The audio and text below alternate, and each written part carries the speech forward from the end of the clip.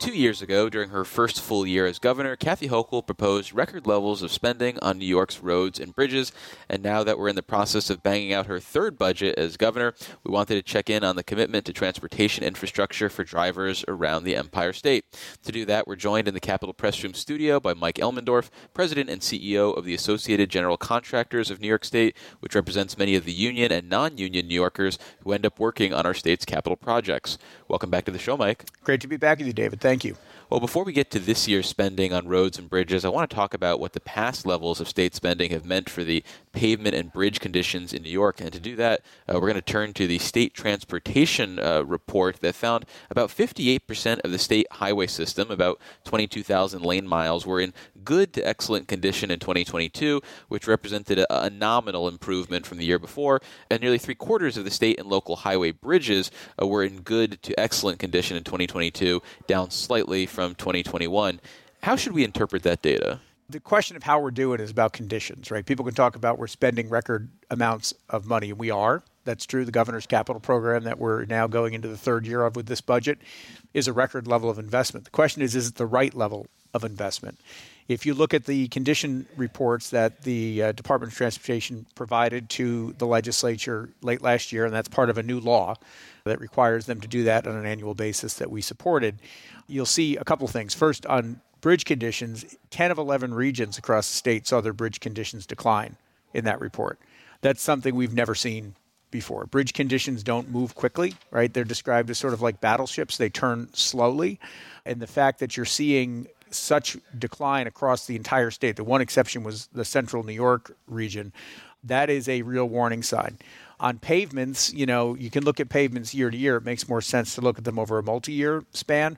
And over the last 5 years, we've seen a majority of the state's regions see their pavement conditions decline. So what the conditions are telling us is that the level of investment is not adequate to maintain a state of good repair or even a state of not so good repair, which is where we've been. We're seeing decline. And it's not surprising because, as we talked about 2 years ago and last year, there's two things happening, right? You've got inflation, which has driven up the cost of everything, as everyone listening knows. It's been no exception for highway and road construction. The Federal Highway Administration says that the inflation index for road construction is 50%. What we've seen in New York is less than that. Thankfully, it's been sort of in the mid 20%. It might have to do with the fact that there's less substantial construction in the capital program than we might like to see, so the inflationary impact has been less. But that eats a year of the capital program, basically, right? If you've got a 20-something% increase. The other challenge has been the mega projects. They're great projects like I-81, the Kensington, the Van Wyck. But these projects are expensive to begin with, and that inflationary impact is magnified, obviously, on a project of that scale. We've seen them costing a lot more than was expected, and the result is that there's less resources available for core DOT needs, which is all the other roads and bridges across the state that drive those conditions reports. So it's a clear call that there needs to be an additional level of investment here to reverse that decline. Well, coming back to the conditions report, if 58% of the state highway system is in good to excellent condition, what does that mean for the remaining 42%? Does that mean they're unsafe to drive on, that they're just going to be uncomfortable to drive on? How should we think about those roads? Yeah, it doesn't mean that it's unsafe, right? DOT does a great job managing these assets on the local system. The local highway departments do a great job managing these assets. If something is unsafe, they're going to deal with it. What it means is two things. First of all, for roads, you see a lot more potholes. Everybody sees them, right? We've had just a couple of snowstorms here in the capital region, and the roads are starting to open up. That's what happens when your roads are in worse condition. And when you allow that to happen, it costs like 16 times more to bring that road back to a state of good repair than if you had just maintained it. On bridges, it's the same thing. If a bridge declines, and again, 10 of 11 DOT regions saw their bridge conditions decline just in the latest DOT conditions report, costs 4 to 5 times more to bring those assets back to a state of good repair. So it means more potholes for drivers, more flat tires, more bent rims, more broken struts, which is a cost. We call it the pothole tax. I think TRIP, the Transportation Research Group, did a report in the last couple of years. I think they're getting ready to release a new one. I think their number was something like the average motorist pays about $716 a year for damage to their vehicle, time lost in traffic because of poor conditions. That's a real impact to New York families. And at the end of the day, it's just going to cost the taxpayers that much more to finally fix these things, which we all know we're going to have to do. Well, then, turning to this year's budget proposal, how much is Governor Hochul looking to spend on roads and bridges, and how does that compare to the spending levels you think is necessary? So the spending that was proposed in the executive budget is essentially what was programmed into the 5-year capital program. There was actually a cut for the local systems because last year the legislature added $100 million in additional funding for local roads and bridges, and that was not carried forward in the executive budget. So the last couple of years, we've been fighting hard for a state of good repair number, which is north of $2 billion additional needed each year. The reality is the current fiscal climate does not allow that, right? And we are nothing else if not realistic. Everybody knows what the state's financial outlook is. We've gone from multi-billion-dollar surpluses in the out years to now multi-billion-dollar deficits. There's also a real debt constraint on the state. These types of things are bonded and financed as capital expenses appropriately should be. There's a debt cap issue here. So what we are looking for this year, and when I say we, it's not just AGC. We've got a coalition of 40-some-odd organizations, business, labor, local governments, tourism, agriculture, you name it, that are supporting this. We're looking for a $400 million increase this year for core DOT needs, not spending on the mega signature projects. Those assets are what drive your conditions, right? So where we see these condition declines for pavements and bridges, that's core DOT capital needs. That $400 million will essentially bail out the inflationary impact that the capital program has seen so that the capital program will be able to deliver the projects that it anticipated. And then on the local side, the local governments, and we're supporting this ask as well, are looking for a $250 million, I think is the figure, increase. They want to restore the $100 million that was cut in the executive budget, and they're looking for an additional $150 million for their needs. Well, before we move on, let me reintroduce you for listeners just joining us. This is the Capitol Press Room, and we're speaking with Mike Elmendorf, President and CEO of the Associated General Contractors of New York State. So when talking about the increase in funding that you'd like to see, you talked about the revenue pie as sort of a fixed game. Does that mean you won't be making the case for increasing taxes on wealthy New Yorkers to help fund some of these investments? It's typically not how this is funded, right? I think that's an argument that others can have and will have this year. We have advanced ideas about how you can pay for this stuff going forward. I mean, look, the world is changing. Mm-hmm. You talk about the dedicated fund, which is paid into by people when they fill up their car at the gas pump. That's going to go out of vogue here in New York if the policies that are in place continue. And you've got more and more New Yorkers driving electric vehicles, driving hybrid vehicles. We're looking at other alternative fuel vehicles. Right now, there's no mechanism for those drivers to pay for the system that they're using. We think that's something that the governor and legislature should be looking at, because if we're really looking at being a national leader in driving folks away from internal combustion engine vehicles, there needs to be a revenue stream where those drivers, it's basically a user fee, pay for the roads and bridges they're driving on. It's also worth noting that, if you're moving people into electric vehicles, they're a heck of a lot heavier than their internal combustion engine counterparts. So they're going to have an even bigger toll on the condition of roads and bridges. They're going to beat up those pavements even more. So that's got to be part of the conversation. So there needs to be a revenue discussion. There has been a lot of appetite for that.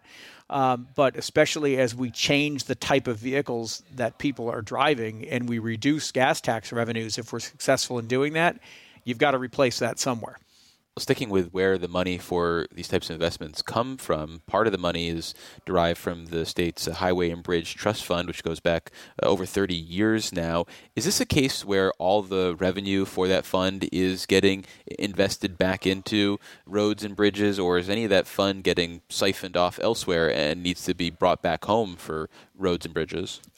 Yes, no, and yes, I think are the short answers to that question. Look, the dedicated fund, or as I call it, the not-so-dedicated fund, it was originally meant to be a lockbox where gas tax revenues would go in, and then it would be a pay-go type system where they would finance or pay for the needs of the system. almost immediately stopped being that, right? Past governors and legislatures decided to lard on other expenses, operational expenses, DMV expenses, snow removal, things that are not capital expenses onto the dedicated fund as part of the game that goes on every year around this time when you're trying to balance a budget. So that's problem number one. Problem two is the dedicated fund has been poorly managed. Its biggest expenditure annually is debt service, not capital expenditures. It is part of how they finance the capital program, but it's certainly not what it was intended to be. And long term, it's got a shelf life because, again, you are by policy reducing gas tax revenues as you are reducing the prevalence of vehicles that are fueled by fuel that pays into that fund, right? If that makes sense. It is part of the conversation, and it is part of how this is done now. But if you look at the growth in the capital program, right now we're looking at the big increase we got from the federal infrastructure bill under, former Governor Cuomo. A lot of the growth was through bonding and personal income tax bonds that funded a lot of the increases that he drove. There needs to be a holistic conversation about long-term, how do you pay for this? Because, again, we're changing the world, right, by changing the types of vehicles that people drive, and the needs are increasing as a result of that as well. Governor Hochul has made a big deal about addressing potholes in New York, and when she goes around the state, claims that we've been victorious in our effort to combat potholes. How should we think of the state's investments in this area specifically? And you drive around New York. Are we doing a good job combating potholes? No. And if your measure of success is that you're filling potholes, you're doing it wrong, right? Your measure of success should be we're not getting potholes because we are maintaining the roads in a way and doing the right kinds of treatments and repairs to roads so that you don't have potholes. Potholes are a fact of life in New York and in the Northeast, in any state where you've got the freeze-thaw pattern and weather that goes from being real hot to real cold. That's not a friend to pavements. You're going to get potholes. But, filling potholes is like running around putting Band-Aids on or trying to stick your finger in leaks. Mm-hmm. The real goal ought to be to prevent them in the first instance. And, that's what a properly, fully funded capital program will do. It's not what we've had. And the unfortunate thing is if we don't do something here at the end of this 5-year capital plan, which is the end of the federal highway program under the historic infrastructure bill that Senator Schumer and Republican members of the House delegation were instrumental in delivering to New York, was a more than 50% increase in funding for roads and bridges in New York. Almost unbelievably, if we don't do something here to shore up this capital program, we will have worse road and bridge conditions at the end of that bill than we had before, which is unconscionable. Is that issue of being, I guess, a penny wise and a pound foolish when it comes to focusing on filling potholes, whether as opposed to addressing the underlying problems, is that a recurring problem in our response to road and bridge upkeep? For example, are we spending not enough on the right materials or making sort of short-term fixes as opposed to making long-term investments and paying for the right materials? I don't think it's a question of materials. I think it's a question of the type of work and repairs that you're doing, right? So when you look at a road, you've got a road that probably needs to be reconstructed, right? It needs significant work. The resources aren't there to do it. So instead they do a mill and fill. They do a thin overlay. The road looks good, right? Feels good. Seems like it's in great shape to the layperson, the driver, for a year, and then you get through winter, you get into spring, and the road that looked good and rode nicely last year is coming apart again. And people say, why is that happening? Because you're not doing the right, more significant type of work on the road, and it's a decision that's driven by resources, right? I mean, the DOT and local highway departments, they're doing the best they can with what they have. They're in triage mode.